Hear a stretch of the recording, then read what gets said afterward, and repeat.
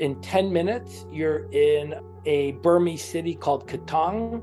You get your passport stamped, and then you start cruising around to these islands in the Andaman Sea, and these islands truly stunning. But when you pull up to the island, there's not 57 motorboats, it's 2 motorboats.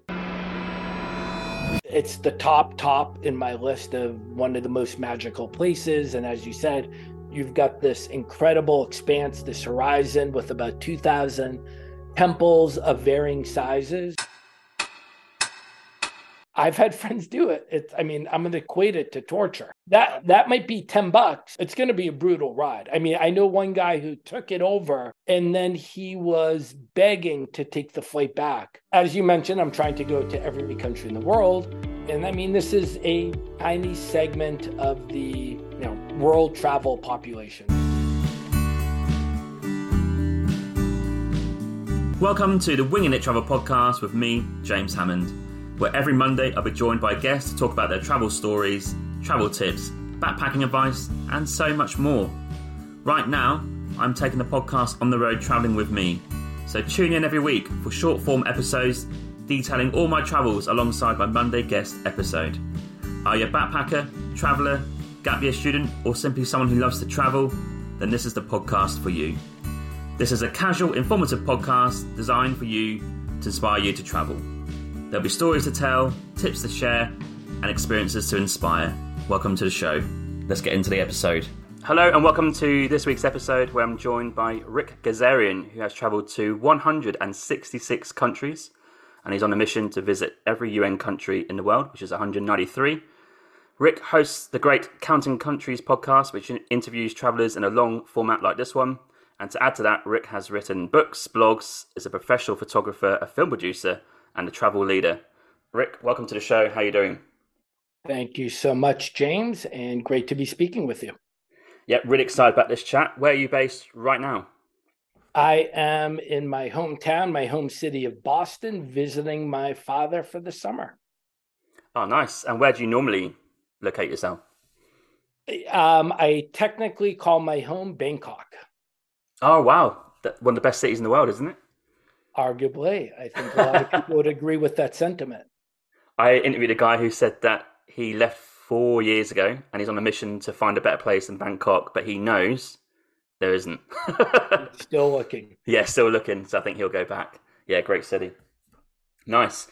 Okay, we're going to delve into some of your early travel history because 166 countries is a heck of a number to get to, and you're on a mission to get to all of them. So growing up in the US, I assume, was there any travel early doors when you're growing up? Yep. So my parents were pretty avid travelers for their day. Whether we were driving to Cape Cod for a week during the summer, but we also had a couple of Caribbean trips when I was a kid. And we also had the good fortune. One of my classmates, his mother was born in the Philippines. And twice, junior high and high school, my family and I made a family trip to the Philippines to visit our friends. But even better was adding on Hong Kong one year and adding on Tokyo another year. So that was pretty eye-opening to do those visits during school at that point. God, any culture shock in there? I don't think I wouldn't use the word culture shock, but just on the positive, like amazement. Like going to Hong Kong was such a shock of electricity in a good way. That city is alive, the neon, the lights, taking the Star Ferry across from Kowloon to Hong Kong. Those memories, those experiences stayed with me. It was just a fantastic way to see some world-class cities. Yeah, Hong Kong I've never been to. What do you make of what it is now? I guess when you were there, it was I guess, how can I put this, UK giving it back to China. But what do you make of it now? Is it going to be same, or is it going to slightly change, do you think? Yeah, so when I went, it was British, and then we took the ferry to Macau, which was Portuguese. Oh, okay. Yeah. Stamp collecting at that point. I don't want to come off as some political expert, No. My take as a visitor who goes for 2 days or a week, Yeah. I imagine it's you're going to have a very, very similar experience. I mean, I've been a couple of times to Hong Kong under the Chinese. I mean, I think that sentiment is 100% different as a citizen Yeah. of Hong Kong, that your life is completely different. And it's no longer whatever the saying was, two states, one country. It's now just one country. Hmm. Okay, very interesting. And the Caribbean, what countries did you dip into early doors then? Honestly, I don't. I mean, we took a couple of cruises, Oh yeah. and I think I was more excited about being able to watch movies on the ship and eat a hamburger at 11 p.m. I mean, we went to Bahamas or San Juan or Grenada. Actually, I'll take one other side note is I realized I'd been to Venezuela. So I had a memory of going to Venezuela, and I was speaking to my dad. I'm like, Dad, did we ever go to Venezuela on one of those trips? He's like, I don't know. So I went through a bunch of old photos and did find some photos of me in Caracas. So that was another place that I did visit. It's amazing how you forget to go to places, isn't it? Yeah, I mean, because of my adult life, I pretty much have a pretty good recollection of Yeah. where I've been, and from my father, it is not the quite same level. Fair enough. And did these early trips maybe spark something in you that potentially in the future you want to do more of this and we're starting to figure out, okay, maybe let's go to different areas of the world or even different states, whatever in US? So, my experience in Hong Kong did make an impression because I actually moved there after I graduated from college.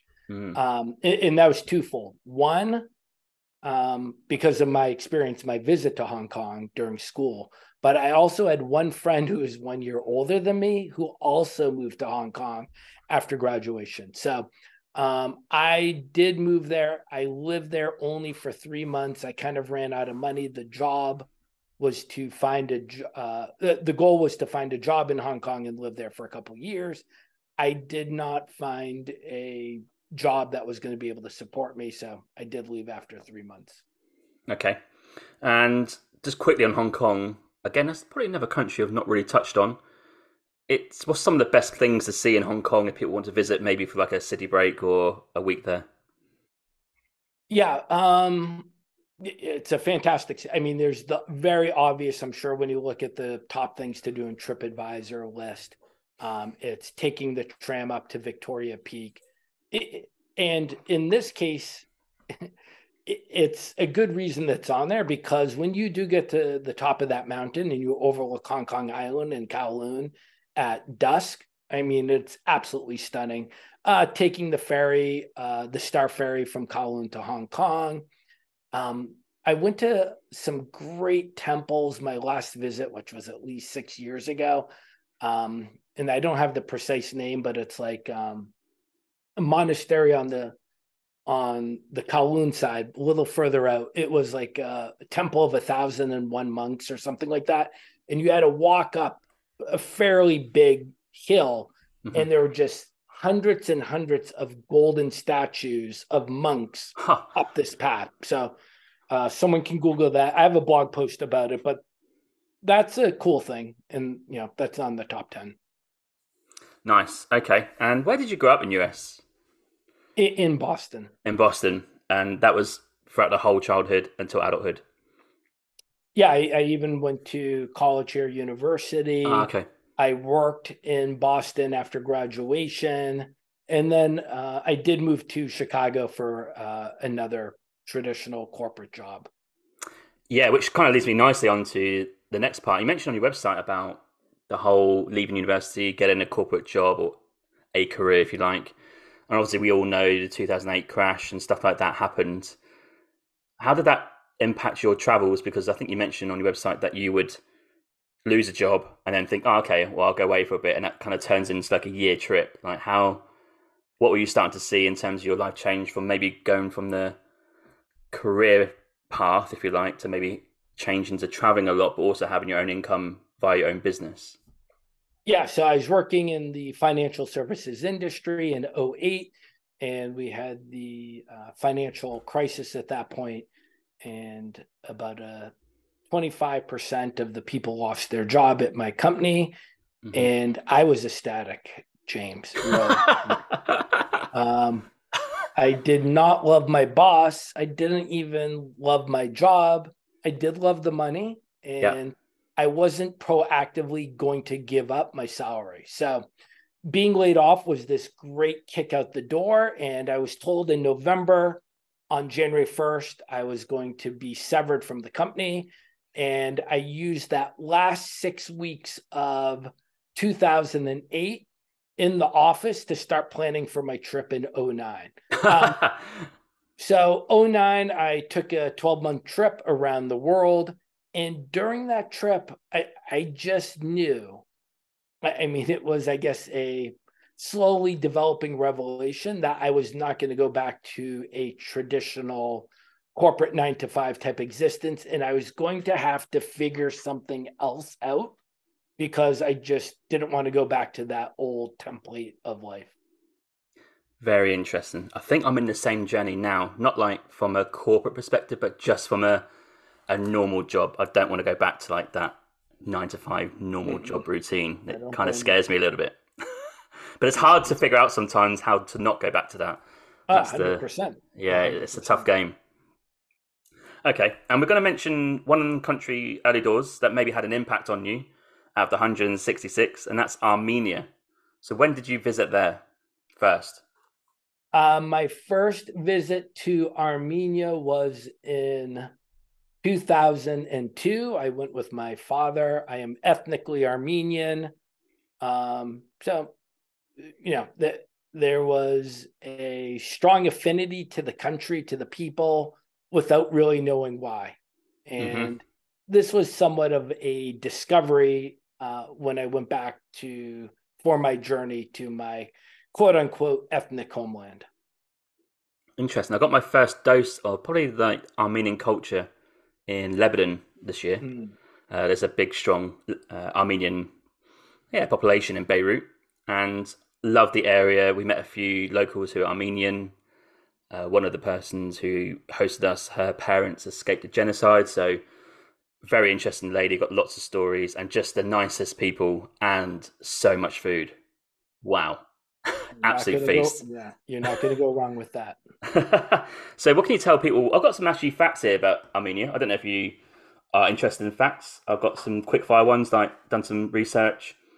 It's known as an ancient country, so one of the 6 to survive for 1,000 years.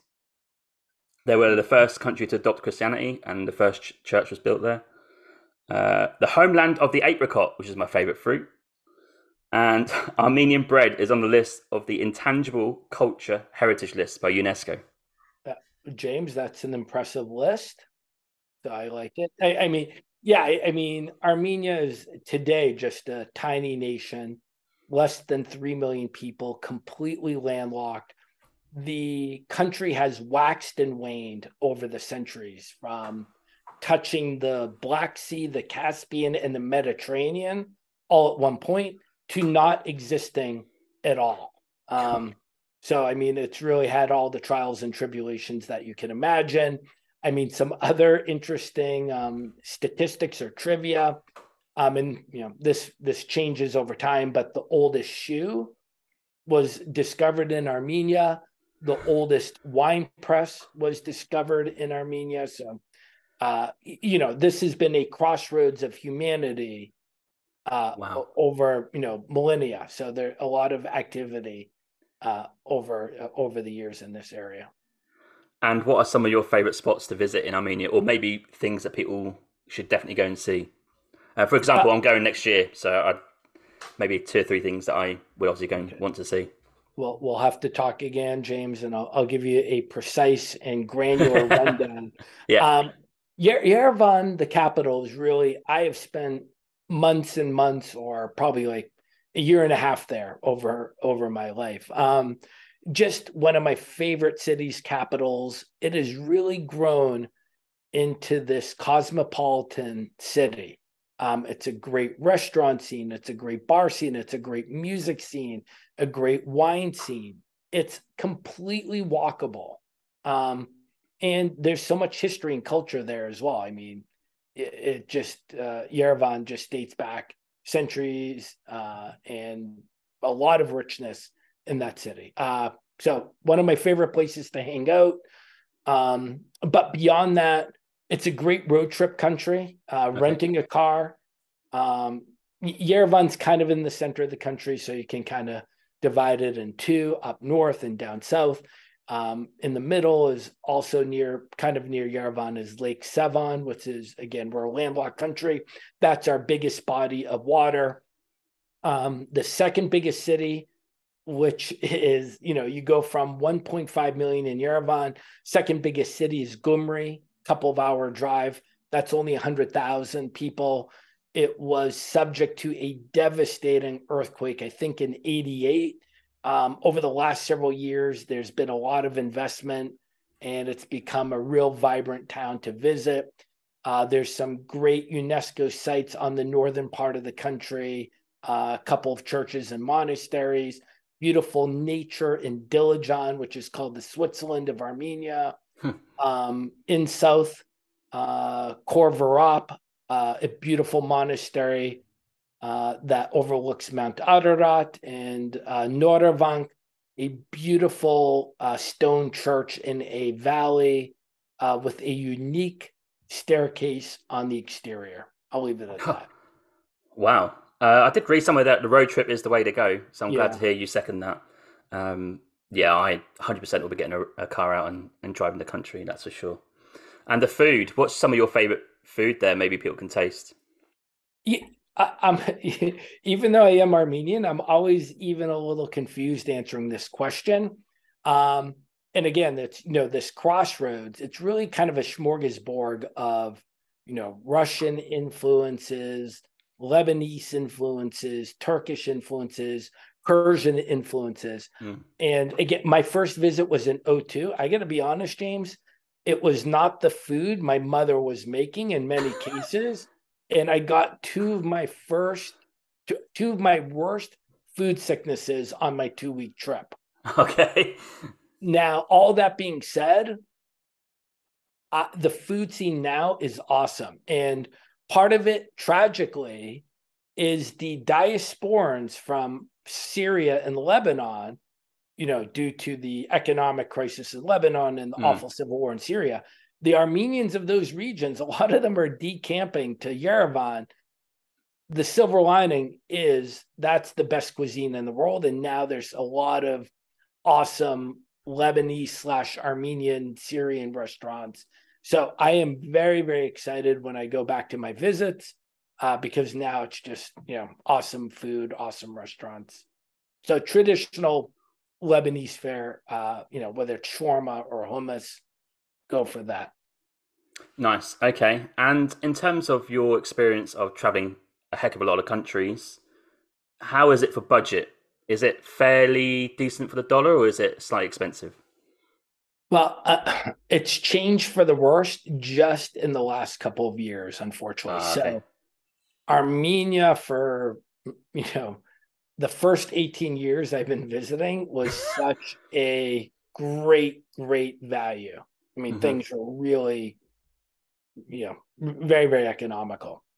So unfortunately now that's not the case. Part of that is inflation, like most of the world has been witnessing. The second element is the Russians, and Armenia is one of those countries where Russians are able to visit without a visa. Like Georgia as well, that's the same? Georgia as well. So, and when I say visit, these days that means moving to. Yeah. So I've heard different numbers, whether it's 50,000, 100,000, but these Russians who are now moving to Armenia have distorted the entire market for the country. So the most severe example is real estate. Like the old days, I would rent an apartment for $35 a night or $30 a night. Now that's going to be double, maybe more. So there's simply not enough supply for housing. And again, that's just driven everything up in terms of cost. But still, For context, it's not Italy, it's not Amsterdam, it's not New York. It's still a very economical place to visit. Ah, very interesting. Okay, and what time of year would you recommend people to go to? Yeah, yeah. September, first half of October, May, first half of June, July, August can be brutally hot. And I mean, there's no point in really going during the winter. So that spring and autumn, in my opinion, best time to go. Okay, I was planning to go in mid to late August, so I'll have to. Yeah. I mean, it can be 40 plus Yeah. on one of those hot days. So Okay, I have to figure that one out. And very quickly, you mentioned volunteering there, or you stayed there for a length of time. yeah, so I did that visit with my father, and then the following year, actually, okay, not that matters. My first visit to Armenia was '03. Then I went back in '04 and I stayed there for 4 months volunteering. Nice. And I don't know much about Armenia really, so it's quite an interesting question. But is that opportunity quite open to a lot of people to go and do? Like, what sort of volunteering would it be? Is it like teaching or other sectors? Yeah, so I'll give a shout out to the organization that Yeah. helped me. It's called Armenian Volunteer Corps. So you can Google them, look on Facebook, and they will help place foreigners into volunteer positions. Yeah, I mean, I think there's a ton of opportunity in terms of volunteering. If you have some specialized skills, Armenian Volunteer Corps AVC can help place you in that. I personally was working with an after school group and a orphanage. Nice. Okay. Yeah, I might put the link in the show notes actually, so people can access that. That'd be pretty cool for a lot of people. Okay, we're going to move on to. We mentioned this a bit earlier about your change of thinking from going from the corporate world, knowing that you want to travel, and you wanted to set up your own business to have your own income to facilitate some travel, and basically not be location dependent. Right? I guess that's the ultimate aim. So, what were you planning in terms of a business to work on during your travels on the road? How were you thinking, and what were you thinking about setting up? Yeah, so that was the key, the question. So I got back from my '09 trip. I did start the two businesses I started were non-travel related. Hmm. So one was actually somewhat of a similar business to Uber. Oh, Um, okay. uh, and I did run that for at least 5 years. That did not work out, but never generated a lot of income. The second business worked out. That was simply investing in real estate, and that is what sustains me today. So I've been very fortunate the way I've set it up. I spend 10% of my time on real estate, but I make 95% of my income on that. And I spend 90% of my time on travel related projects and make 5% of my income on that. Sounds like a dream scenario. And I guess after the crash in 2008, I mean, it's all great with hindsight, right? That would have been the time to invest in real estate, right? I guess people like you would have been switched on to know that because it couldn't get any lower at that point, right? Straight after that crash. That is the logic, and that was the thesis Yeah. when I started investing. But I mean, I'm not some soothsayer, but it still wasn't obvious. So I started investing in 2011, and there was still blood on the street, and people were still extremely fearful. Hmm. But on paper, black and white, with my limited knowledge, it seemed to make sense, and I dipped my toe in the water, and it did work out. I do wonder if it's coming again, that same cycle. I'll tell you in a couple of years. Yeah, yeah. It just feels like it sometimes, doesn't it? Especially recently.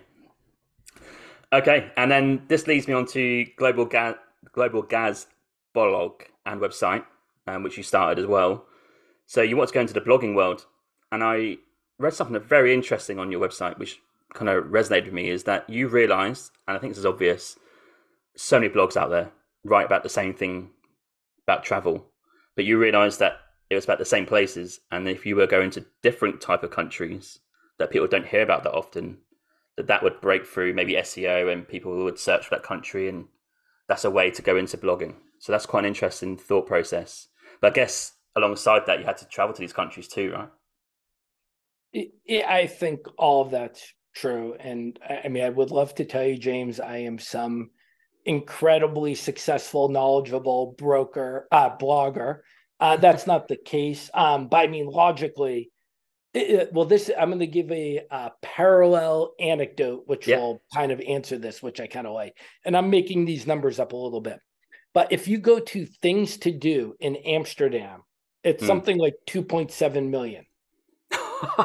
Yeah.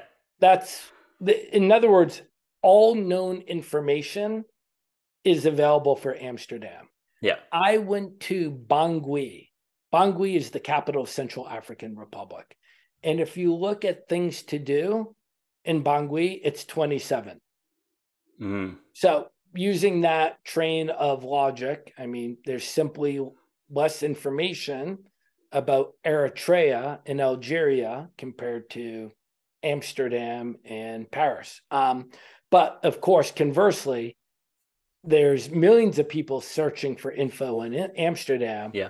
There's not that many people going on holiday to Gardea, Algeria. So fair. And how has the ride been blogging? How have you found it? How often do you normally blog? Just per trip? That's really changed. And actually, in the last 18 months, there's really not any new blog post. I mean, there's some, but it's not of the traditional blogging that I typically was writing after visiting a new country. So that's changed quite a bit. I think it's just a heck of a lot of work, isn't it? To really get, I guess, up top of my mind, something like Nomadic Matt was one of the first ones to do it, I guess, to really blog. But he obviously was in early doors and got it going. But if you want to reach that level, that's just going to be a lot of work, isn't it? Day in, day out, week in, getting those blogs out, new content. Yeah. So, I mean, I know Nomadic Matt a little bit. He's tremendously successful from a business standpoint.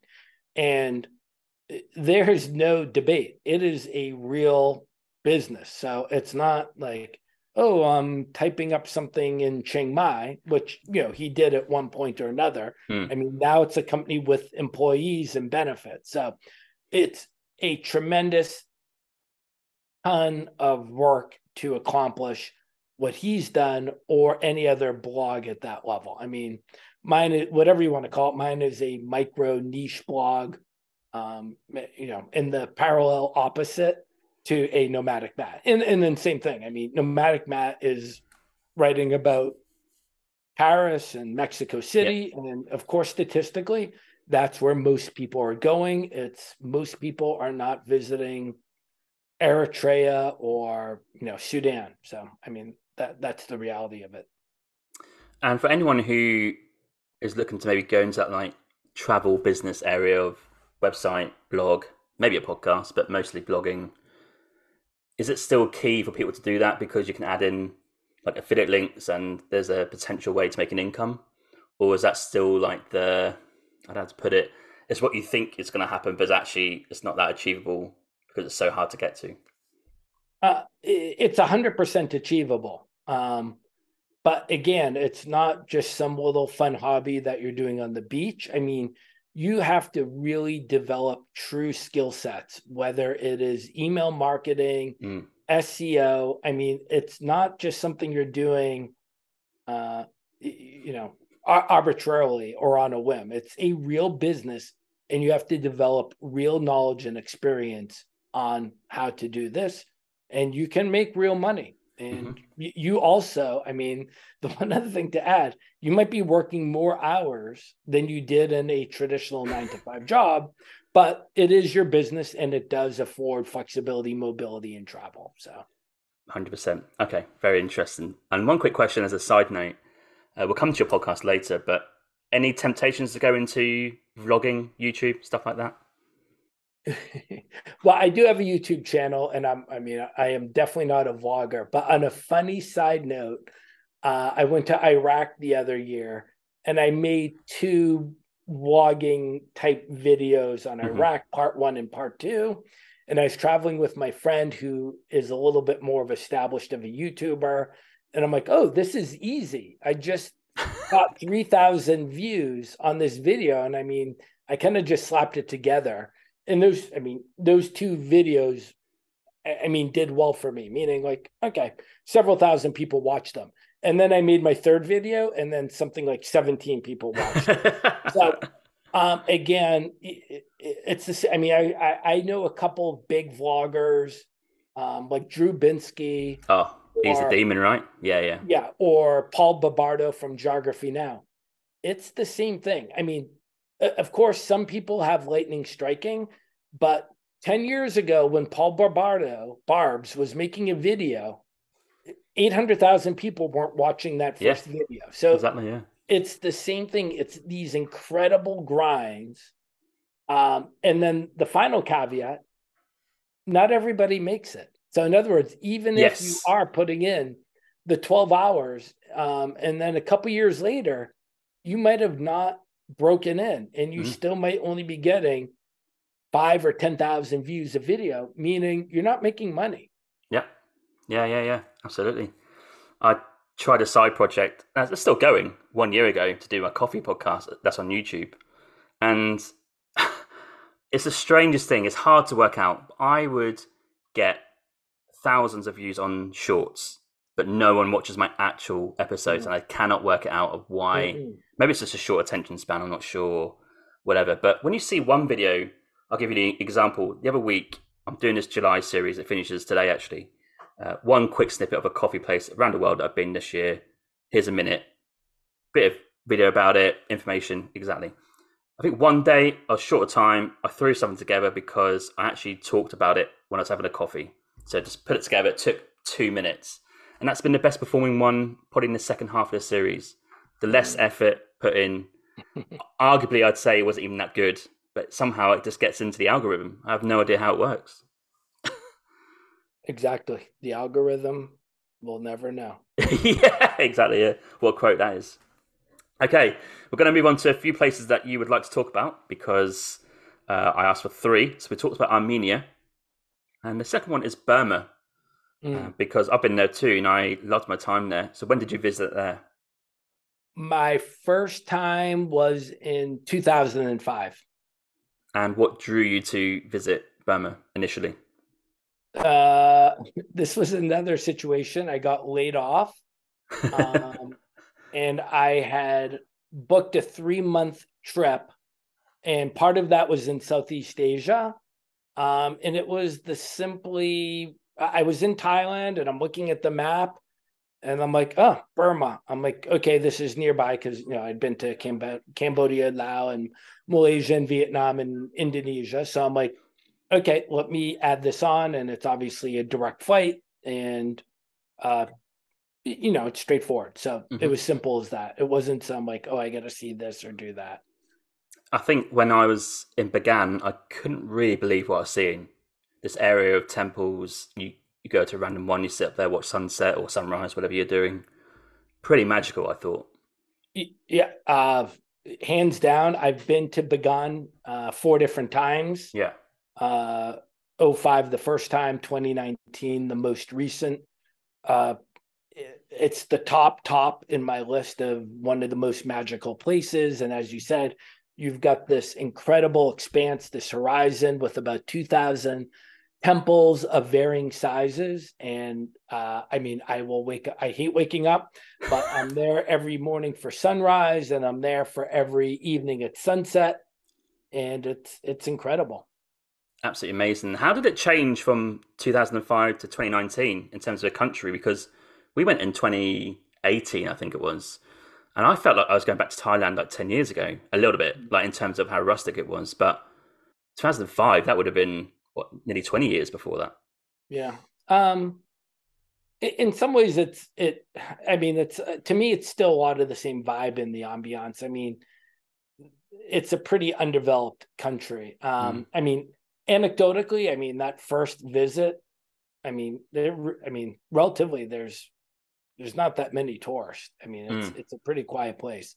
One other like funny thing was literally a SIM card in '05 was either $1,000 or $2,000. So it Wow. was disconnected. There were no ATMs in the country, and the tourism infrastructure is simply just a fraction of what it is today. So, but so or like there's no e-bikes in Bagan in 2005. Yeah. But to me, when I Schwendigan Pagoda, which is this just stunning, magical pagoda temple in the heart of Yangon. And I went in '05, and when you go at dusk and there's the stupa is like something like, 100 meters tall or something. It's all in gold. And there's bells on the top of this stupa. And at dusk and the wind's blowing and you hear the bells, the sun's going down. There's only a handful of tourists. It's real Burmese people socializing and praying and spending time with their family. That's the same feeling I got back in 2019 as it was in '05. It's not like it's not the Louvre with being overrun in that sense. So to me, still a real special place. That place in Yangon, unreal. Like, couldn't believe what I was seeing. Yeah, we loved that there. And I found Yangon, I love the craziness of that city. You could just gamble on any restaurant down the road. You don't know what it's called. Because we, at the time, I'm not anymore really, but we're vegetarian. So we went to a restaurant near the hostel, and only one of the 7 staff spoke a tiny bit of English, but we tried to communicate. We got through that we didn't want any meat, just the meal. So they said we could do the same meal, but no meat in it, just vegetables. Yeah, that's fine. And not only did they obviously provide the meal, they took the cost of the meat off the price. Already the price is $1.50, but now it's like 75 cents to a dollar. I'm like, what is going on here? I couldn't believe it. And I felt almost bad paying the reduced price. But the hospitality was incredible. And the people are just equally unbelievable. Yeah, great people. Where else did you visit in Burma? Because we only went to Bagan and Yangon. Did you go to their weird capital city? No, I haven't. I still haven't been there. My first visit was Yangon, Bagan, Mandalay, and Inle Lake. I mean, that's the first visit, 99%. I mean, that's intro 101 to Burma. In subsequent years, I always go back to those places one time or another because they're just awesome. But I've also been to Morocco, which is closer to Bangladesh. That's in Rakhine State. And Morocco really, I mean, it's relatively off the beaten path even for Burma. And they have their own temples, their own series of temples in Morocco, which are just stunning and awesome, but more so for their interiors. So that is a real treat. I then, when I was in Morocco, one of the other things you can do is you jump on a, 4-person little motorized boat and drive around for an hour, 2 hours, and you go to these small villages. And there are some ethnic groups in Burma. I mean, it's not really a thing today. And the women are dying out. So, you're going back like 60, 70 years, but it's all the women whose faces are completely tattooed, looking like spider webs. Right. So you're able to go visit these villages and meet them and take photos of that. And then in 2019, it was like 4-hour drive from Bagan or 5 hours. The regional capital, Mindat, which is Chin State. So I went for the Independence Chin State Day. Okay. Which was just like this really fun festival. It's up in the mountains, rented motorcycles and drove around. There's a lot of many, many more women with the spider web faces in this region. And then on one other trip, I went to the islands. You actually leave from Thailand. What's the name of that town? On the Andaman Sea in Thailand, the skinny part of Thailand on the west side, is the Andaman Sea, and you jump on a boat, and in 10 minutes, you're in a Burmese city called Katong. You get your passport stamped, and then you start cruising around to these islands in the Andaman Sea, and these islands truly stunning. Oh, do you know what? I thought was it? I don't know if it might have been you or I saw this on Google. Must have been or Instagram or something like that a few weeks back, and I couldn't believe what I was seeing. Looked like paradise. It's stunning. I mean, it's the same islands that are Thai Yeah, in yeah, the Andaman Sea, yeah. but when you pull up to the island, there's not 57 motorboats; it's two motorboats. Oh, I think I saw this the other week. It Yeah. really it I went probably whatever it was 2018, and every year I'm like, oh, I'm going to go back this year. Hopefully I'll get back at some point, but just so gorgeous. Do you think, from a travel perspective, that the junta who've taken over would change things from a tourist perspective, or do you think it's just equally okay to go? It'd be the same as 5 years ago it is to now. Um, well, I mean, I think they want the tourism money. Mm, And I haven't yet. I mean, I would visit, I just haven't yet. yeah, I'm having friends who've been going back the last 2 years. I think one of the major differences is more parts of the country are off limits because there's actual fighting. yeah.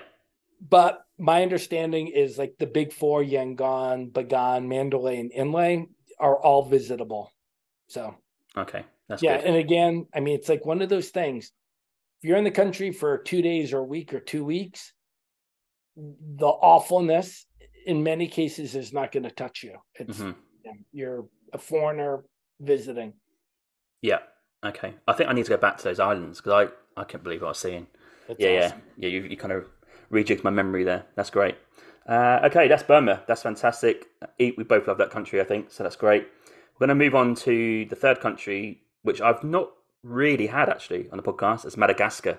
This is a very unique country, isn't it? Just because of the geography, it's been isolated for hundreds of years.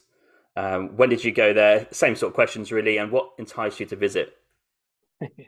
I was just there in this year in May.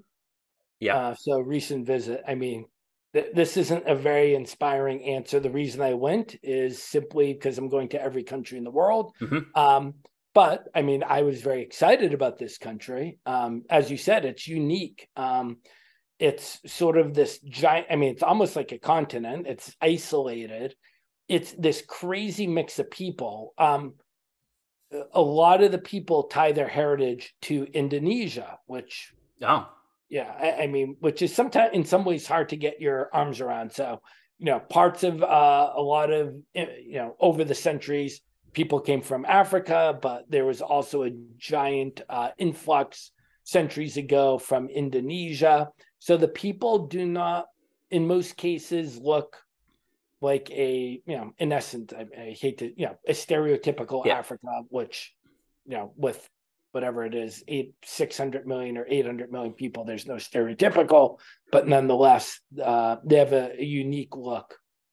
And then the flora, the fauna, and one of the biggest draws, of course, to Madagascar is the lemur, Yeah. which was like a sort of very, very cute monkey looking guy. Well, I forget the number. There's something like 100 something different species of lemurs. Some are not quite cute.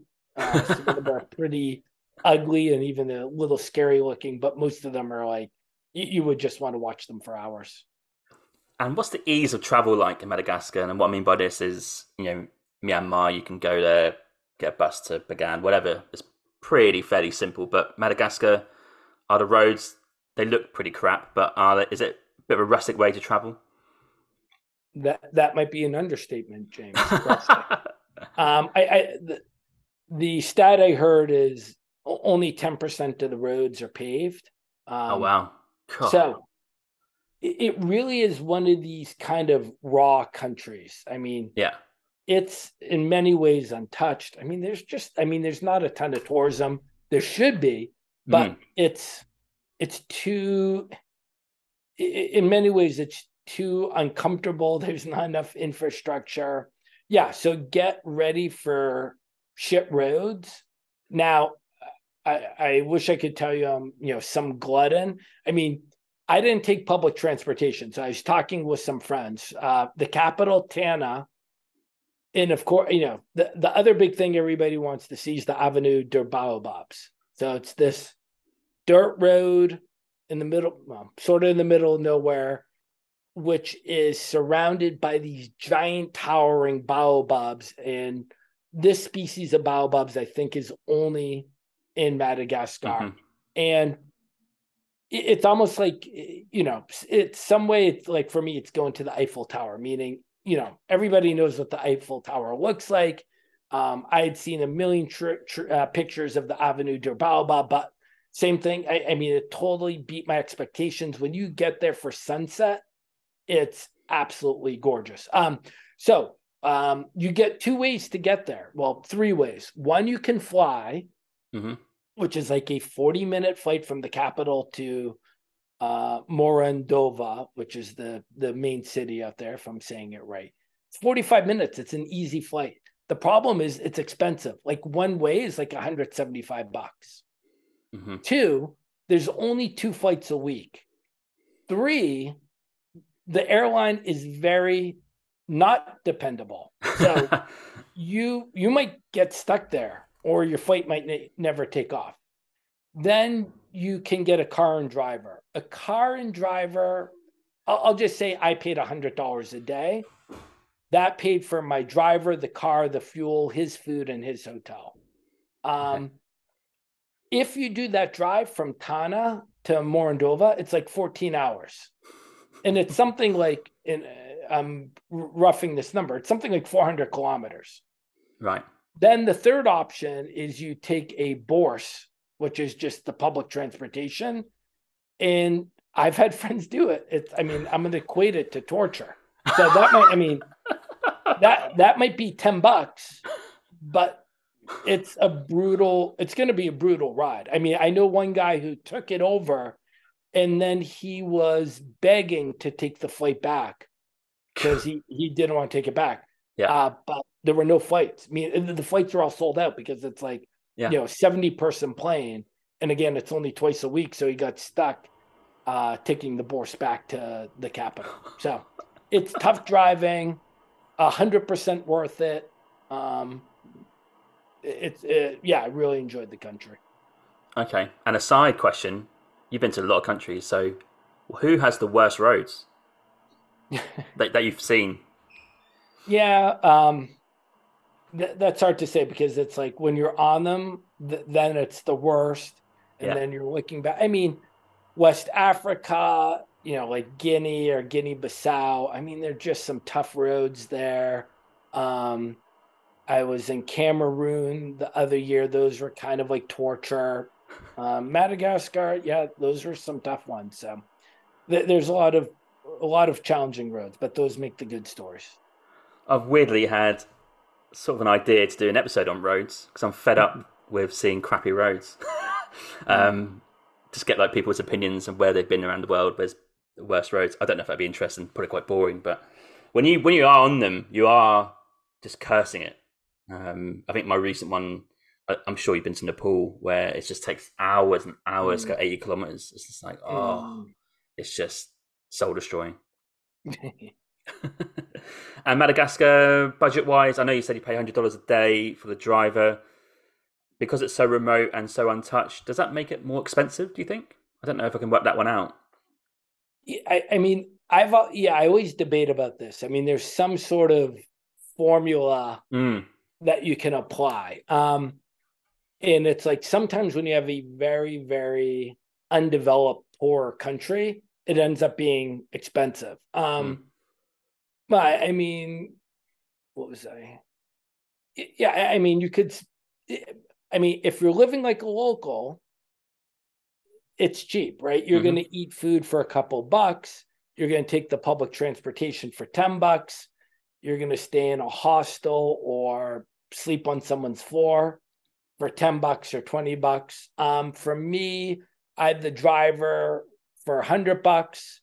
Let's say the hotel for $100, but sometimes $50, sometimes more. What's my next question going to be for Madagascar? There's one more question. Oh, it's just gone. Yeah, okay, no worries. I was just going to finalise Madagascar because, again, that is a unique country that I've not heard many people have been there.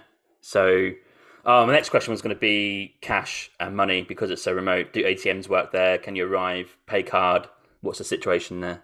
Okay. Yep. So in the airport, you have a working ATM machine.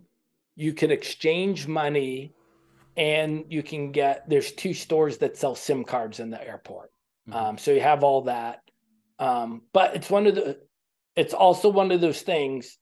Don't assume when you see an ATM machine that it works.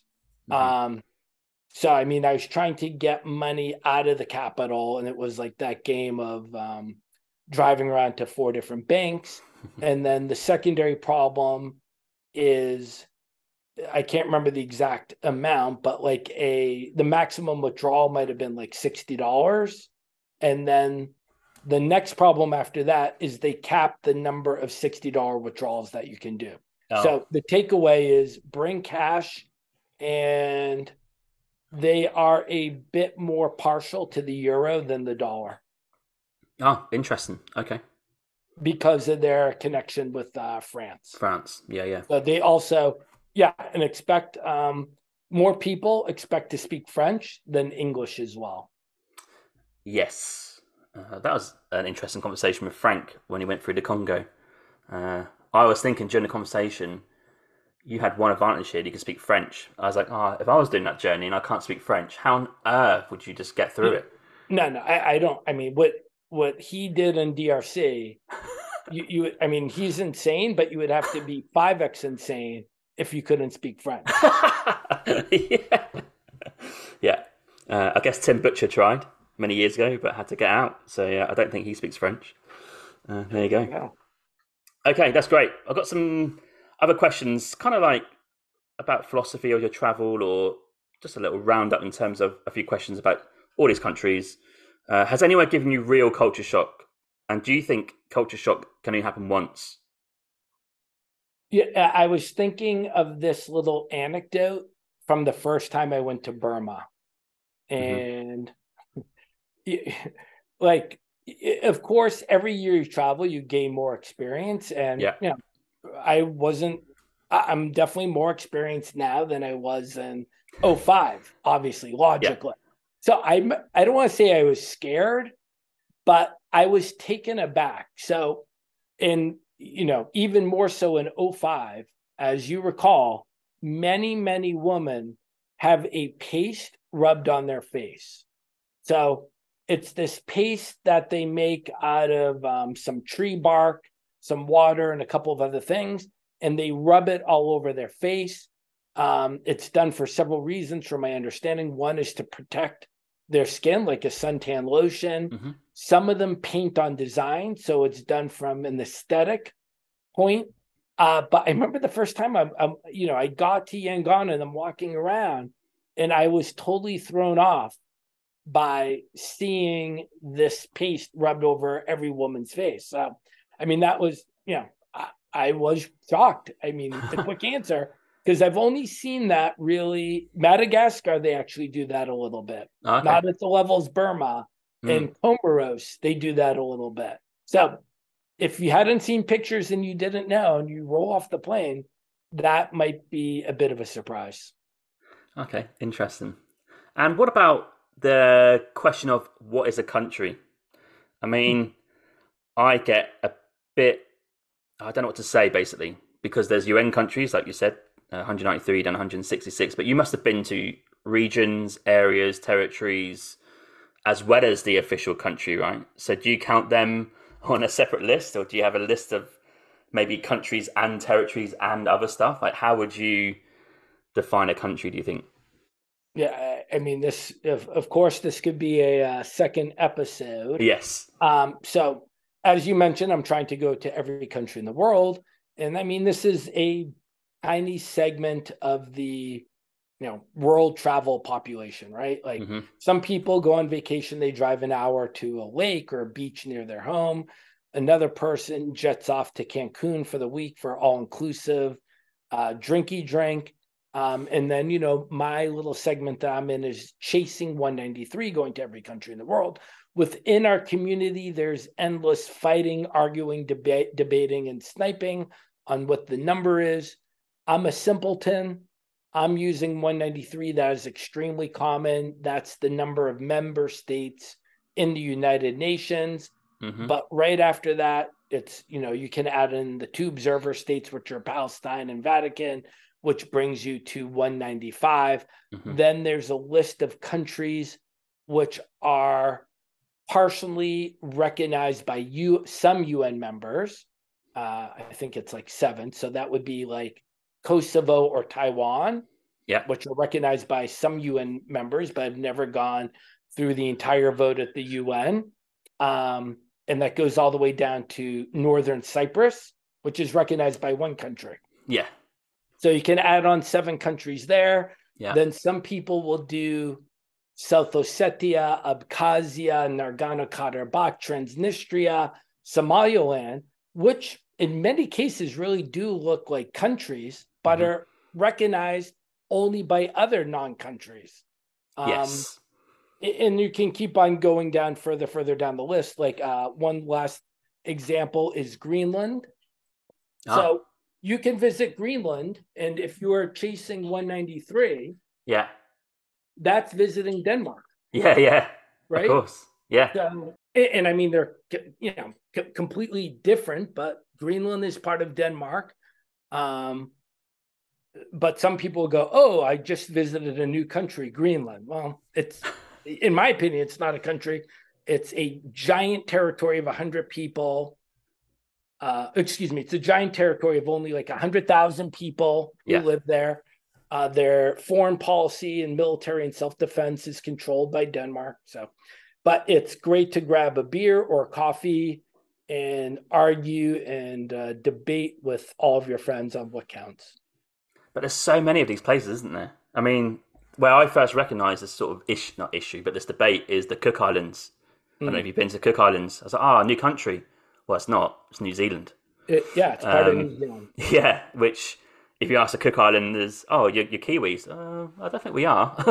I mean, administratively we are, but as people, we're not. So there's all these places, like in the Atlantic Ocean, there's all these islands, and Pacific Ocean too. It's just a never-ending battle, really, where someone could say they've been to a country, but actually, technically, it's part of something else.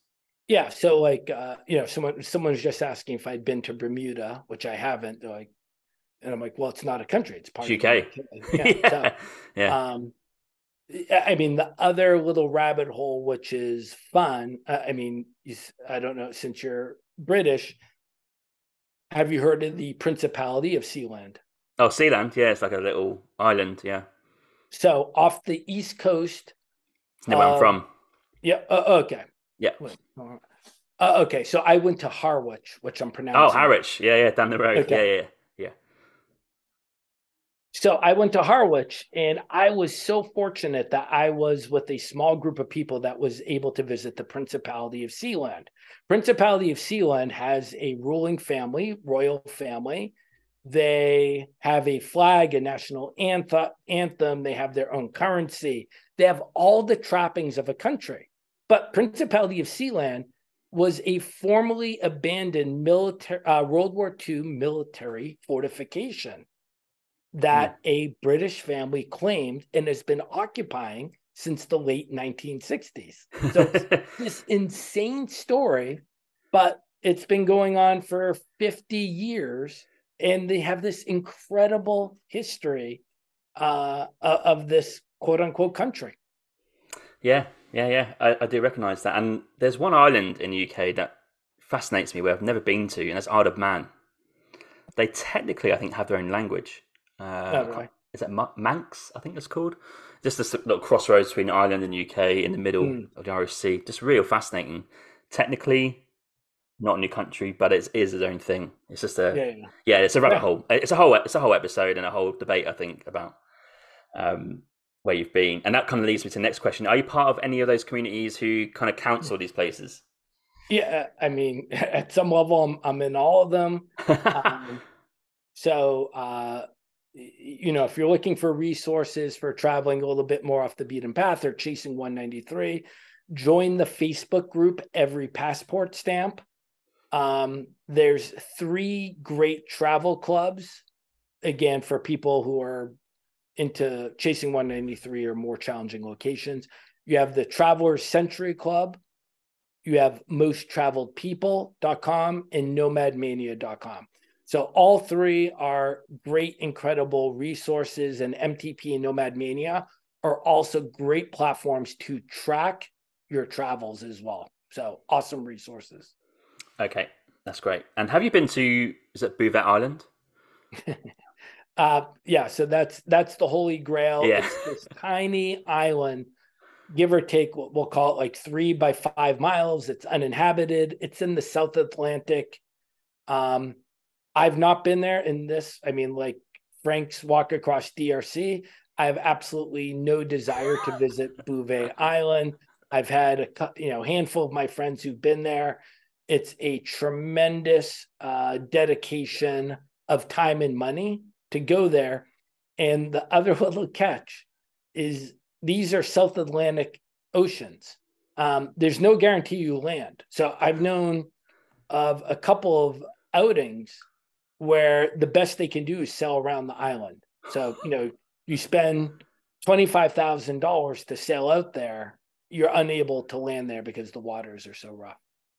I spoke to Dave Seminara about this, about the mental impact of that, because it takes days, money, and you get literally stepping distance away and like, no, we can't land there. That must be, because if you don't go on it, it doesn't count, right? Can't count.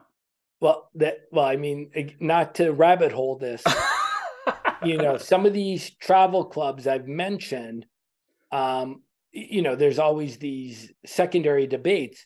So some of these clubs are defining what counts as a visit. So I forget which one it is, but I think one defines a visit as circumnavigating the island if you are unable to land.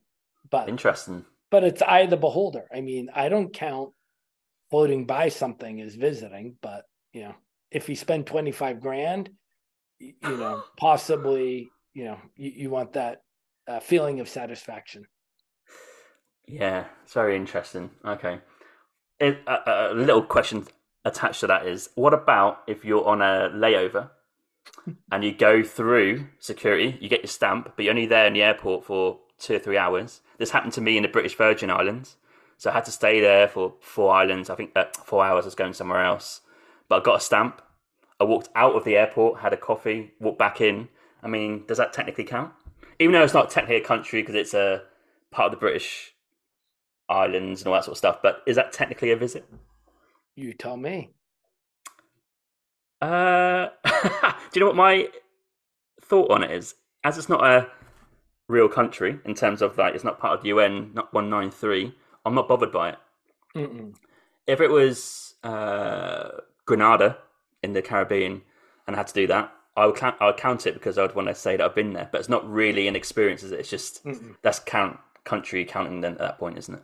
Yeah. So the group nomadmania.com, which I encourage everybody to take a look, is this great resource for the community. They do a lot of surveys. So one of their big surveys in 2022 is what counts as a visit. And they gave all these different hypotheticals. So this is the sense of what they were writing in one example.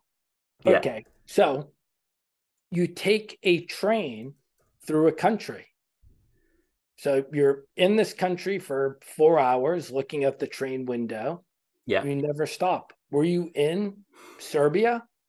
And then the next question is, you take the train through Serbia and then you stop at one platform and you get out and you stand on the platform. Then the next question was, the train goes through Serbia, you stop at the platform, but you walk 200 meters away from the platform. And then the next question is, you were drunk and you were passed out during the entire ride through the country. Did you visit? So it's, again, grab a beer, grab a coffee, get some friends. What's the right answer? I mean, it's simply eye of the beholder. There's no universal governing body which lays down the rules or the law for travelers. So when you gave your example at British Virgin Islands, I wouldn't count it. I mean, that's my one rule. I don't count airport transfers, but I have got lost once and I drove in Montenegro for 45 minutes once. Mm-hmm. I was there. I mean, it's hard to say I wasn't in Montenegro. I stamped in, I stamped out, spoke to a couple of people, but I mean, it wasn't some great visit. Okay, another question for you then. Another scenario that I was in South America, which I think you're going to in a few days' time. I was at the point, now forgive me if I get this wrong, there's a point where three countries meet, and Paraguay is one of them. I think it's Argentina, Paraguay, Brazil, could be wrong. And you can go into Paraguay without going through any passport stamp control. You just waltz in. So I walked into Paraguay unofficially, went to a few markets, again, had a coffee, went to a few markets, bought something, then walked back into Argentina and carried on my trip. So did I technically go into Paraguay at that point? Again? But you said you bought something in Paraguay? Yeah, I actively went to Paraguay, want to go and look at some markets on the border. I think I bought some sunglasses or something like that. So I did spend money in that country, in their currency. So I'm guessing it might have been, were you at Iguazu Falls? Yes. Okay.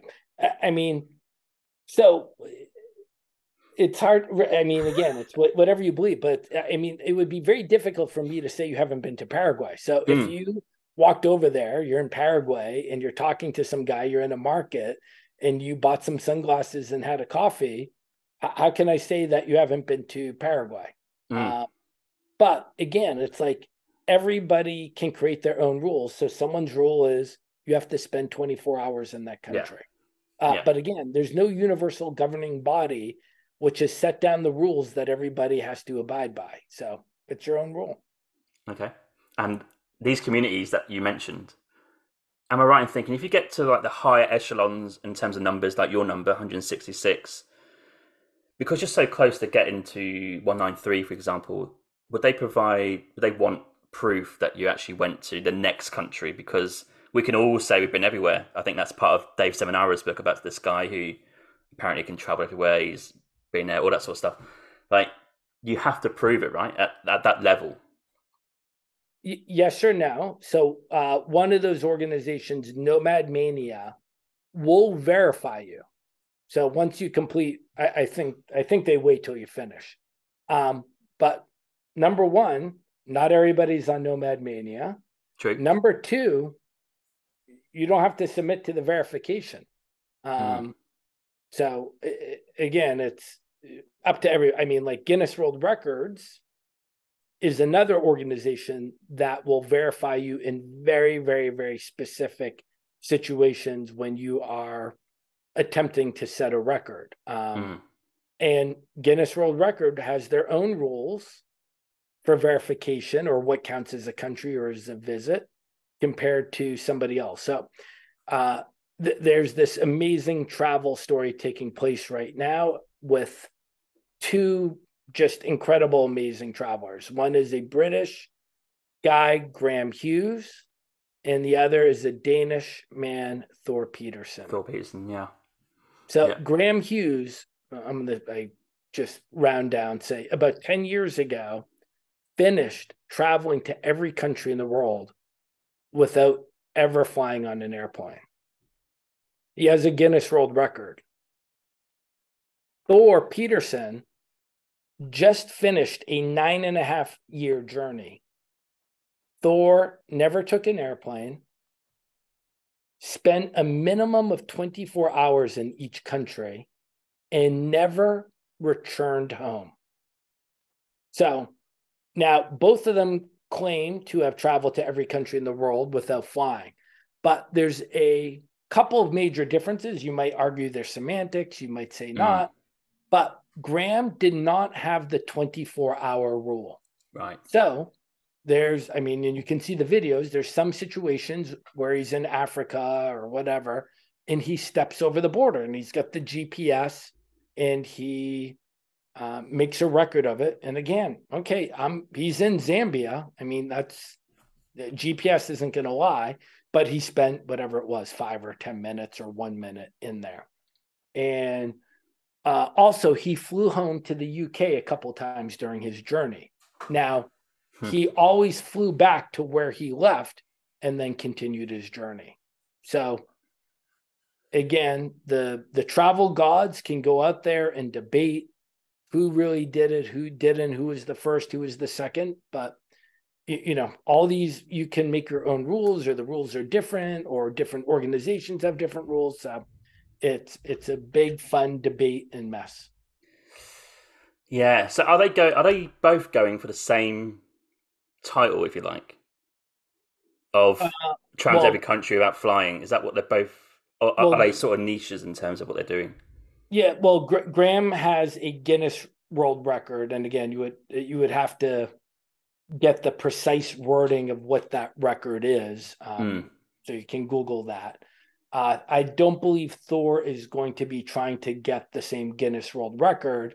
But again, you can say it's semantics, you can say it's not, but Thor had that 24-hour rule, and Thor never went home in 9.5 years. Yeah. And during that 9.5 years, he never got on a plane. Graham would step his foot over the border, and he did fly while he was setting that record. Yeah. Eye of the beholder. I think some people are like, oh, this doesn't even matter. But I guess in that community, it would. It matters very much to the both of them. Yeah. And it matters to the community. But to that guy you bought the sunglasses off of in Paraguay, he doesn't care. No, absolutely not. Have you heard of another British guy called, he's called the Hardest Geezer. He's called Russ. And he's running the full length of Africa. He thinks he might be the first person to do that. He's definitely hardcore in my book. I've not heard of him. Okay. Now we're going to go down the rabbit hole again. I mean, there's tons of people. I don't want to say tons.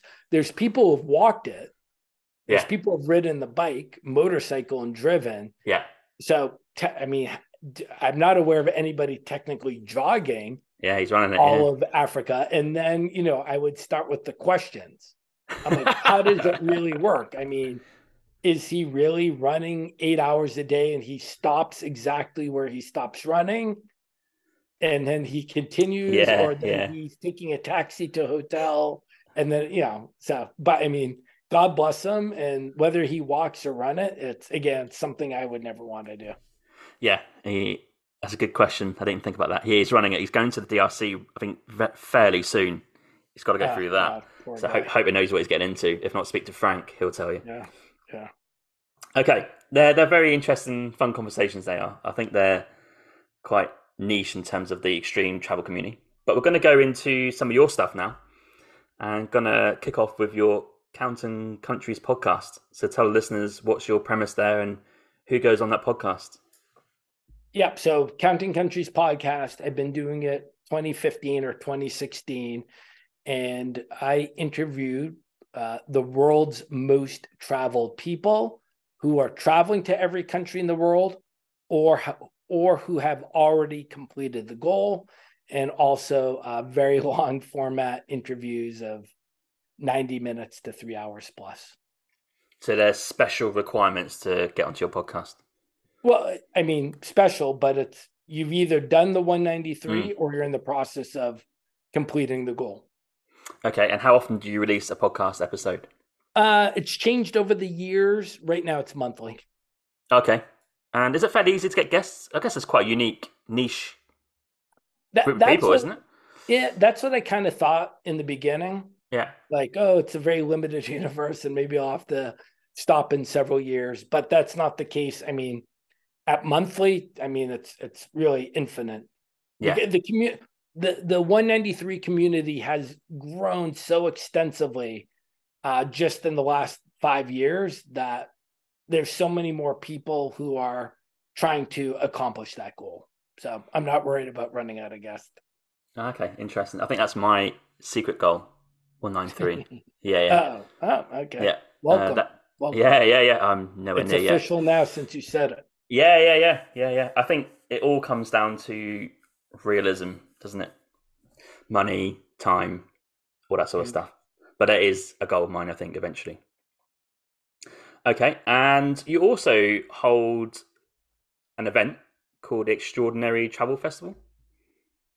That is correct, James. So, as I just mentioned, this community, I mean, it's robust. It's grown so much. It's diverse. It's everywhere. Every country, every continent. I mean, in some ways, most of it's online, right? Mm-hmm. You're on Facebook or Instagram. You're exchanging WhatsApp. Um, so, in other words, like in the quote unquote olden days, I would never call someone my friend who I've never met.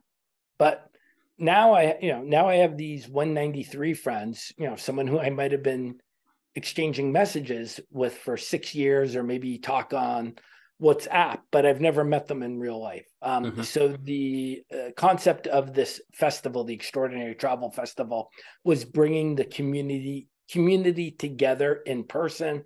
The first event was in October of 2022 in Armenia, and 130 of us gathered for a multi-day event of parties and dinners and trips and traveling.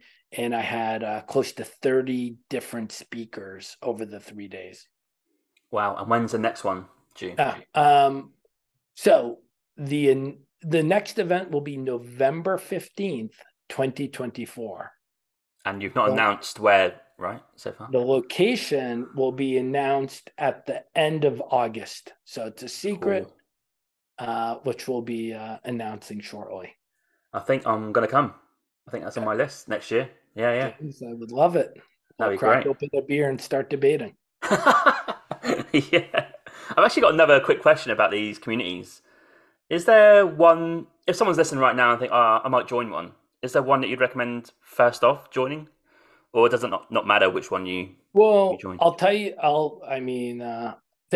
I've mentioned 4, 3 of them are free. So okay, join Every Passport Stamp on Facebook. Yeah, I've joined that one. I've joined that one. Yeah. Okay. Yeah. So I'll see you in there. And then definitely, I mean, Nomad Mania, again, incredible resource.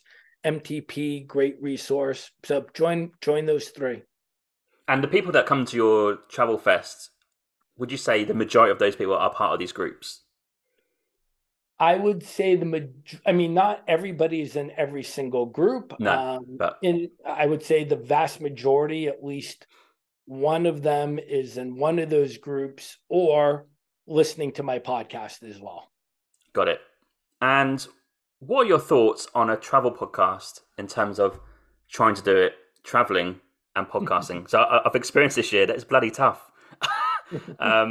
Organization is tough if you're going about quite frequently, you're moving places online, no guarantee of Wi-Fi, how good the connection is, stuff like that. Like, how is that quite a unique area, travel podcasting whilst traveling? Because I've not seen many people do it or seen it as much as what I thought I'd see.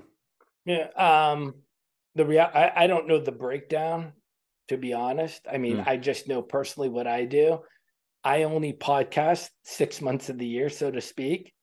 So I spend 3 months. I spend a random 90 days in Bangkok throughout the year. Yeah. And then I spend another 90 days in the US. The other 6 months, I'm traveling here and there. Mm-hmm. So I only podcast when I'm either in Thailand or the US because intranet, I don't want to carry my microphone. I mean, it's not a lot of equipment, but that's still another pound and a half. And then, when you're traveling, I mean, sometimes you're moving around quickly or you don't know where you're going to be next. And again, intranet is extremely scary, whether you have it or not, or whether it works or not. So for me, it's simple. I only have 2 windows where I'm podcasting. Yeah, it's a good way to do it. Okay, very interesting. Yeah, I found it quite stressful at times. Yeah. I managed to find people in person. So, like in Paris, I interviewed the Eiffel Tower, that guy there, Oliver G. That was quite good, meeting in a cafe for an hour. But trying to find someone in person in the place you're traveling to that doesn't speak English, but who speaks English, it's pretty. It's not many people out there. They've got to be a writer or maybe someone who's moved out there or someone who's extremely confident going on a podcast to speak a second language? Yeah, I'll give a shout out to Pally Bo. Pally's another Danish gentleman who was like a real radio guy for like 20 or 30 years. Mm, He quit his job, sold all of his belongings, and he's also chasing 193, a yeah. little much more slow travel.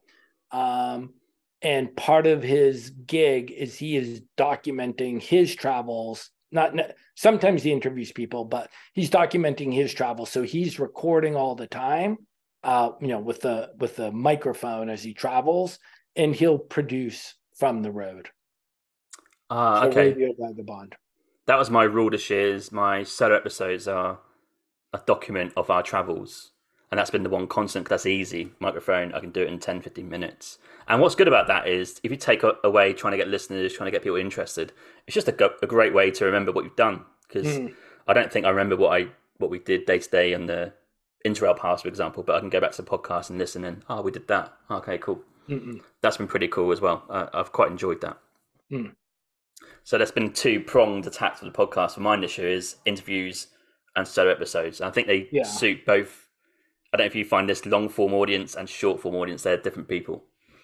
Yeah, I mean, it's two different beasts. I don't have that debate, so to speak, because mine's the same animal every download. I admire that because I've been told by a few other, why don't you call them, podcasts, experts, marketers, that short form is the way to go. I'm like, nah, it's long form, mate. Yeah. How can you get to know someone in 15 minutes? You can't do that. Yeah. Oh, yeah. And especially with travel and there's so many stories, you've got to have a long form, I think. Yeah, well, I mean, obviously you know what I think. That's great. And can we touch on, very quickly, films? You've done a few films. Yeah. And this is just kind of like the circle of life and serendipity. One time I participated in this kind of a rally, a race, where I drove 7,000 kilometers over 17 days from Budapest to Yerevan, Armenia. Okay. So you were competing against other teams. It's kind of just this epic journey, barnstorming through this interesting part of Europe and the Caucasus. When I got to the Armenia, I met some old friends from my volunteering days. One of them was a former student from the after school group who is now then like a 22-year-old guy, and he was a professional filmmaker. And I was regaling him with these amazing journeys of this road trip. One thing led to another, and we said, we're going to film a movie. So I found another rally, and this rally was driving a auto rickshaw. So, the three-wheeled semi-open vehicles with the 7-horsepower engine from Mumbai to Chennai. So 2,000 kilometers. And it was 12 days. So my former student and his brother joined me and my friend Keith, who drove the rickshaw. And we shot this full-length movie, which we ended up putting on iTunes and Amazon, etc., and going to film festivals. So it was this, it was just this awesome, really rich experience and adventure that I would never...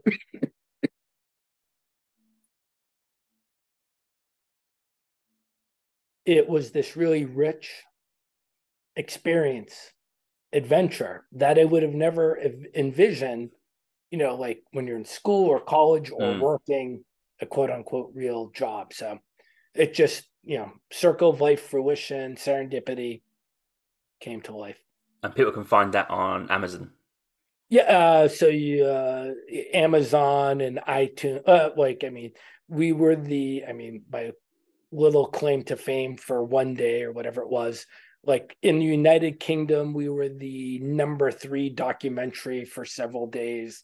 Oh, nice. Again, it was something cool for me. Not for, for a real filmmaker, it wouldn't be anything exciting, but for me, looking on that list and seeing my film up there was pretty cool. So Hit the Road India, and then we made another version, Hit the Road Cambodia.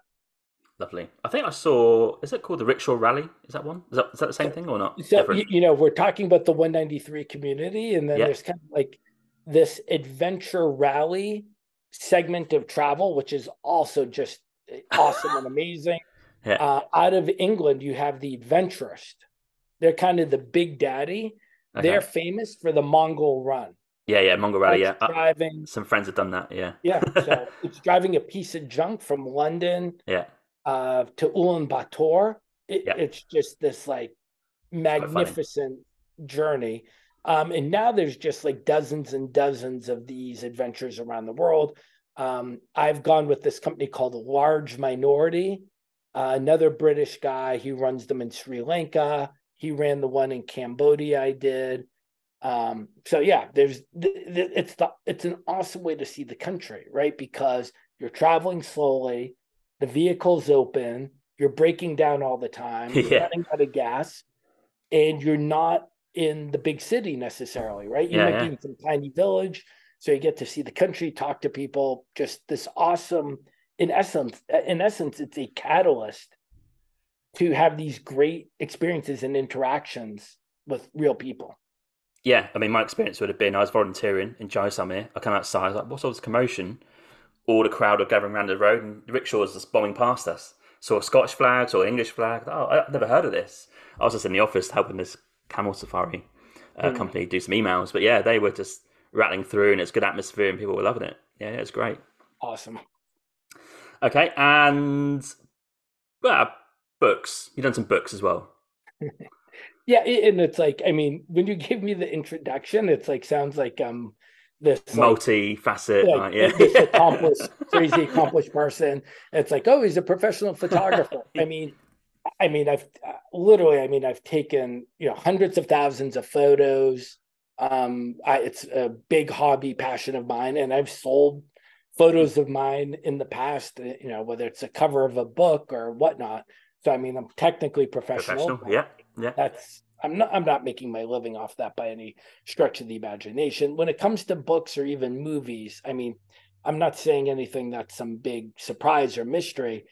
The barrier to success in content creation is not creating the content, it's the marketing of whatever you create after the fact. So yeah, I mean, I self-published 3 books. I'm actually working on a 4th. And yeah, it's just the personal satisfaction of taking your energies and creating something. And yeah, I mean, I sell some, but again, I'm not on the New York Times bestseller list. But it's great to be able to pick up a book off of a coffee table with your name on it. Yeah, I think that's the achievement. Just to have it published and somewhere where people can actually buy it. I think. Yeah, I mean, it's more. It's 100x the work to market the book. Yeah, and it's like sometimes when I would consider marketing the book, it'd be like, okay, what's the cost of whatever I'm thinking about, and then the margin on the book is so small. It's like even when you're marketing the book, you're actually in some ways losing money. Yeah, absolutely. And those bestseller lists, I mean, I don't want to put the achievement down, but I'm sure a lot of artists get their mates and get a lot of communities buy one day a load of the books, and they make the list, and it's like best-selling book. It is, but it's not. Hacking Amazon. I mean, there's tricks to get on the top of those lists because it's sub categories. It's like when they say they're number 1, it's like it's like fiction, and then it's historical, and then it's like 16th century, and then it's Europe, and then it's agrarian fiction in Europe in the 16th century, and you're number 1. So. Yeah, exactly. Yeah. Okay, and can you tell people where they can find you on your website? And that's where they can find obviously all your blogs that you've written before, all links to books and stuff. What is your website called? Yeah, so I would point people, I'll give a couple, extraordinarytravelfestival.com, and all of its associated social media, so you can sign up for the newsletter or social media to find out when we announce the location in the end of August. Counting Countries is my podcast on your podcast player, and globalgaz.com is the website, and the associated social media with that. Great. And before we get to the quickfire travel questions to finish the episode, what's next on your travel plans? Yeah, as you noted, this Friday for me, August 4th, I'm traveling to French Guiana, Suriname, and Guyana. Those They're three. my last countries in South America, and that will be the first continent I will have completed, assuming I make it. But you've been to Antarctica, right? I've been to Antarctica, correct. So you completed that one, technically. Actually, good point. I didn't think about that. So my second complete Semantics. Yeah. I'm not putting it down, just saying, because you've been to Antarctica, so I think you... Yeah. Good point. But in terms of, how can you say normal? A normal continent where people live. A continent with country. This will be my first continent with countries I will have completed. Oh, that's awesome. They're normally a three that obviously people don't really go to, aren't they? Yeah. In case in point, they got left behind for me. And French Guiana is technically not a country. Oh, is it not? Oh, wow. It's not 193? It's part of France. So, I mean, it's a nightmare to get to. So you can take a domestic flight from Paris to French Guiana. Yeah. But I was just talking with another travel friend. There are no flights from French Guiana to Suriname, its neighbor. There are no flights from French Guiana to Guyana, its one over neighbor. Yeah. So for me to get there, it's going to take me 3 days out of Boston. So you're going across the Atlantic?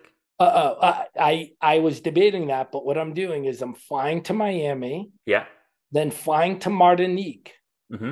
And then I get to French, because Martinique is also French, right? Yeah. So the way it works, even though their neighbor is their neighbor, there's no flight there. So it's kind of this whole Francophile, environment. So they have direct flights from Martinique in France, but not from the actual neighbor touching the country. It's crazy. That's crazy. They must have maybe buses that go to the border, right? I'm crossing a river to get from French Guiana to Suriname, and I guess it's literally you jump in some little wooden pirogue is what I've been reading. So I'll know that better in a week or so when I figure it out and try and figure out how to cross it. What a great adventure. That's going to be awesome. Yeah. Again, 3 countries in an area of the world that just do not get that much context or coverage at all, really, from a lot of travellers. But yeah, I guess they are countries, apart from French Guiana, to check out in terms of ticking off the list. And they are new countries, so that'd be 167, 168. Correct. And anything else after that, rest of the year? And then I'm hoping for 2 more before the year ends, September, October, Libya and Turkmenistan. Okay. Yeah, it's a lot of content in Turkmenistan. I think I follow a few people who do tours there. It seems pretty cool. Turkmenistan was the second to last country to open up over COVID. So they just opened up in May of this year or April. Mm-hmm. So there's been some pent up demand. So that's why you might be seeing in your IG feed the Darvaza crater, gas crater. So it's that big hole in the desert with the fire. Gates of hell. Yeah, the gate of hell. So so a lot of people are jumping on that bandwagon since they've been a couple of years to go visit. Okay, and Libya is an interesting place to go and check out. Libya has been closed to U.S. citizens, so they have not been processing passports, U.S. passports. Mm-hmm. That changed also a couple of months ago for U.S. citizens. So the door's open. So again, there's pent-up demand for Americans trying to get into Libya. Cool. They're fantastic trips. So that'll take you to 170. Is that right? Yeah. Yeah. So hopefully end the year on 170, which is a nice round number. That is. Yeah. Amazing. Just about 100 more than me. That's crazy. Yeah. Okay. We're going to finish the episode on some quickfire travel questions. You did note these might be the toughest ones. These are normally the first things that come to mind. And this is going to be a pretty tough one, I'd imagine. Hey, just a quick one. I just want to say there are many ways to support this podcast. You can buy me a coffee and help support the podcast with $5. Or you can go to my merch store with the affiliate link with TeePublic, where there's plenty of merch available to buy, such as t-shirts, jumpers, hoodies, and also some children's clothing. Thirdly, which is free, you can also rate and review this podcast on Apple Podcasts, Spotify, Podchaser, or Good Pods. Also, you can find me on social media on Instagram, Twitter, Facebook, and TikTok. Simply just search for Winging It Travel Podcast, and you'll find me displaying all my social media content for travelling, podcast, and other stuff. Thank you. It's travel question time. The top 3 countries that you've travelled to. What happens if I say Burma, Madagascar, and Armenia? Is that cheating? No, it's not cheating if you want to put those in stone. I mean, the reality is every time I get asked this question, the answer changes. Because there's no true favorite for me. Mm-hmm. So I just picked some of my favorites: Thailand, Bhutan, Burma. Yeah. So, I mean, they're all great countries. I mean, there's a top tier category with probably, several dozen or a couple dozen. Okay. And we kind of answer this next question. Which, the normal question after this is 3 countries not travelled to that are next on your list, but you've just given 4 or 5 this year. Would you say those are, if you could go anywhere that you've not been, are they the ones you definitely want to go to next, or was there a few in the list that you just couldn't really make happen? No, I'm excited about all of them, more so Libya and Turkmenistan. Mm. Yeah, very unique. Okay. And if you could sit and have a coffee in any city in the world and watch the world go by, where are you going to sit? So I don't know whether to answer from a coffee perspective. Oh, that's the next question. No, just from the city perspective.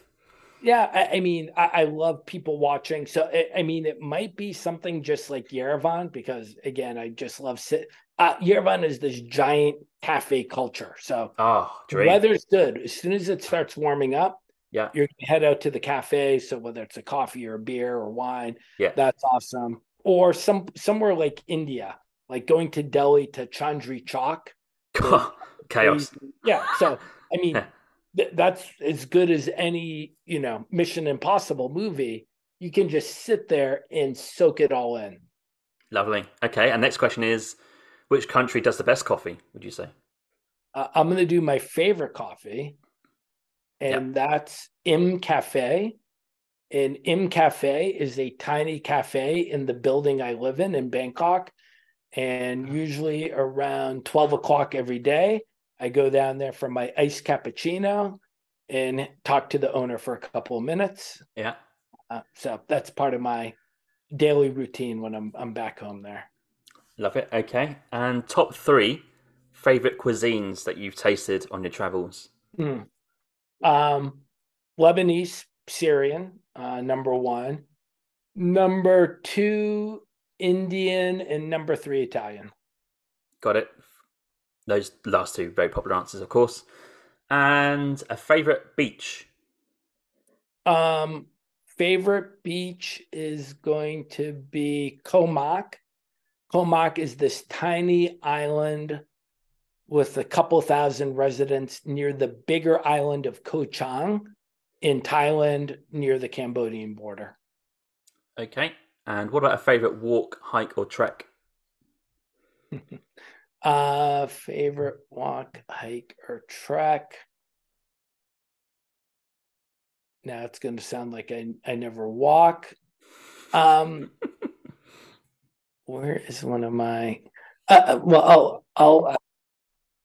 not going to say if this was my favorite, but it's memorable. I was in Cameroon last year, and there's a tribe of people called the Koma people, which live on both sides of Cameroon and Nigeria. And it was brutal to get there because we're talking about bad roads. We had to fly to this pretty remote airport and then drive for about 8 hours. We get to this tiny village near Nigeria. Then we jump on motorbikes for about an hour, and we get off the motorbikes because the trail stopped. And then we had to walk for another 90 minutes through blistering hot heat. in the middle of this mountainous area on the border until we got to meet the Coma people. So very memorable. Wow. Okay.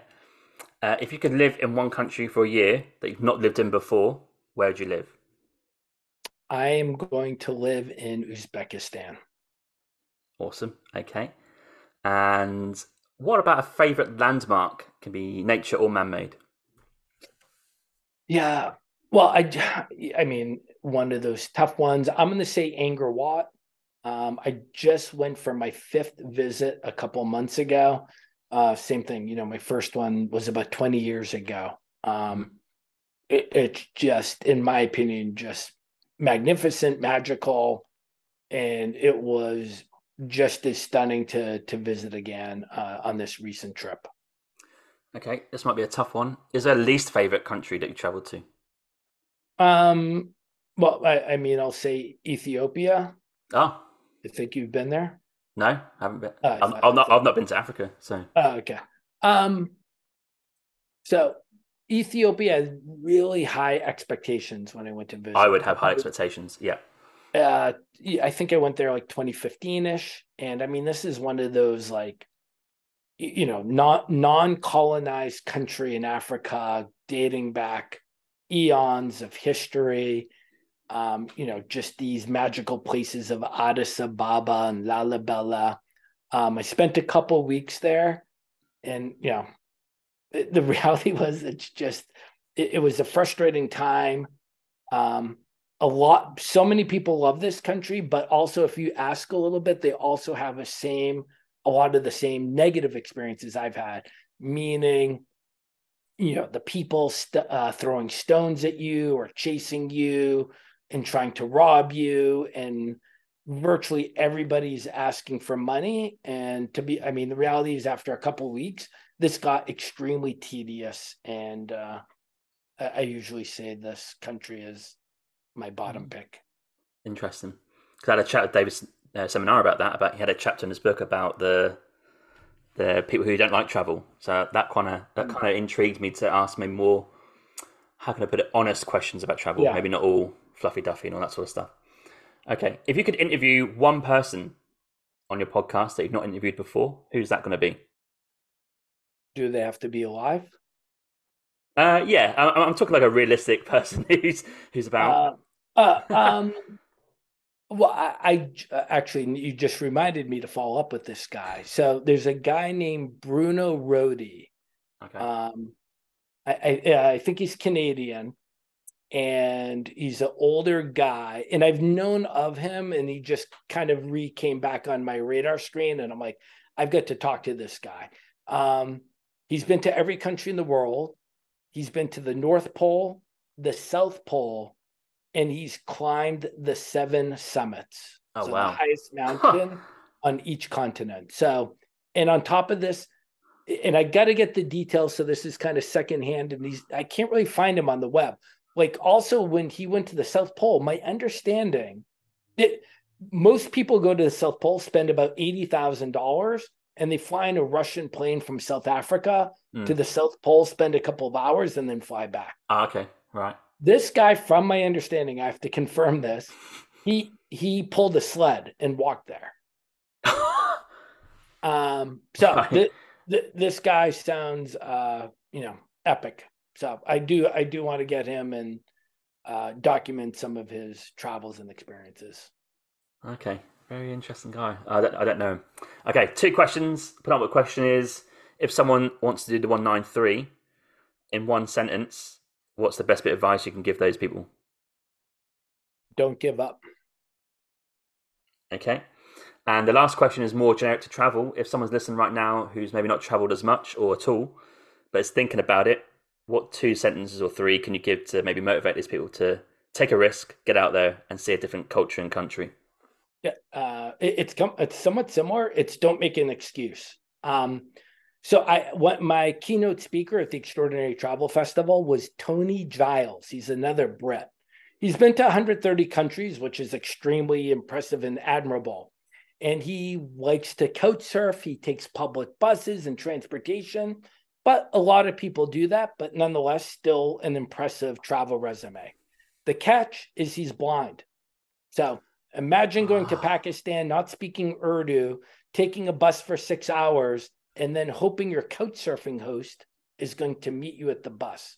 So his takeaway in his keynote was stop making excuses. Go out and do it.